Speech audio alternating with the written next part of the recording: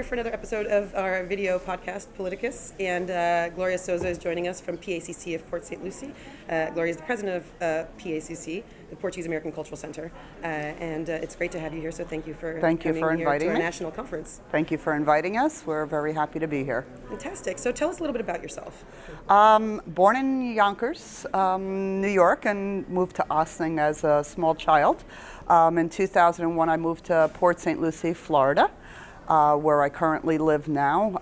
I have a medical billing company, as well as I'm a realtor in Port St. Lucie, and now the president of the Portuguese Club. And tell us a little bit about PACC and how long you've been involved and how long that organization and association has been around. Sure. We've been around for 24 years now. I joined several years ago, but really wasn't very active in the Portuguese Club until last year. Carlos Cardozo and his group of directors asked me to come aboard, and I came aboard.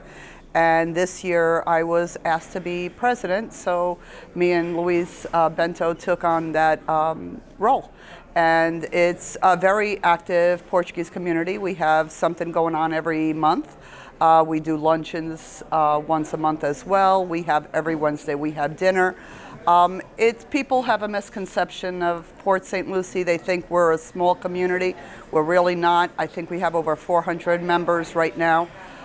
In St. Lucie County, I know there's over 3,000 Portuguese that currently live there, so we have only touched the iceberg.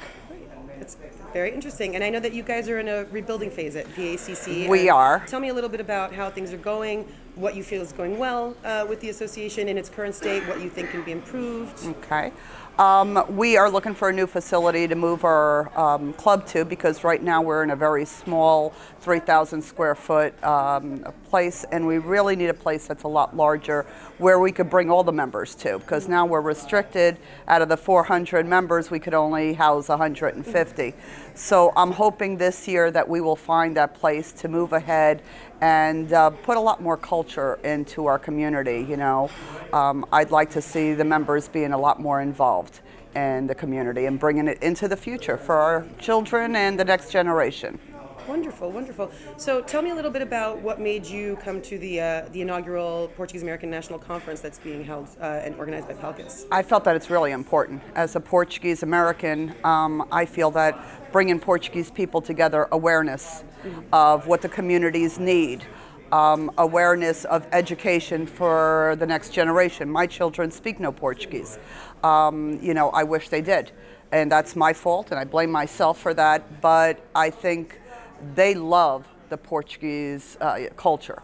So I'd like to see the next generation want to be more involved and to want to learn how to speak Portuguese. Well, part of what we do is try to promote Portuguese culture and especially Portuguese language education. We do have a scholarship program. Right. What are your thoughts on PALCUS as an organization and the work that they do to be the voice of the Portuguese American community?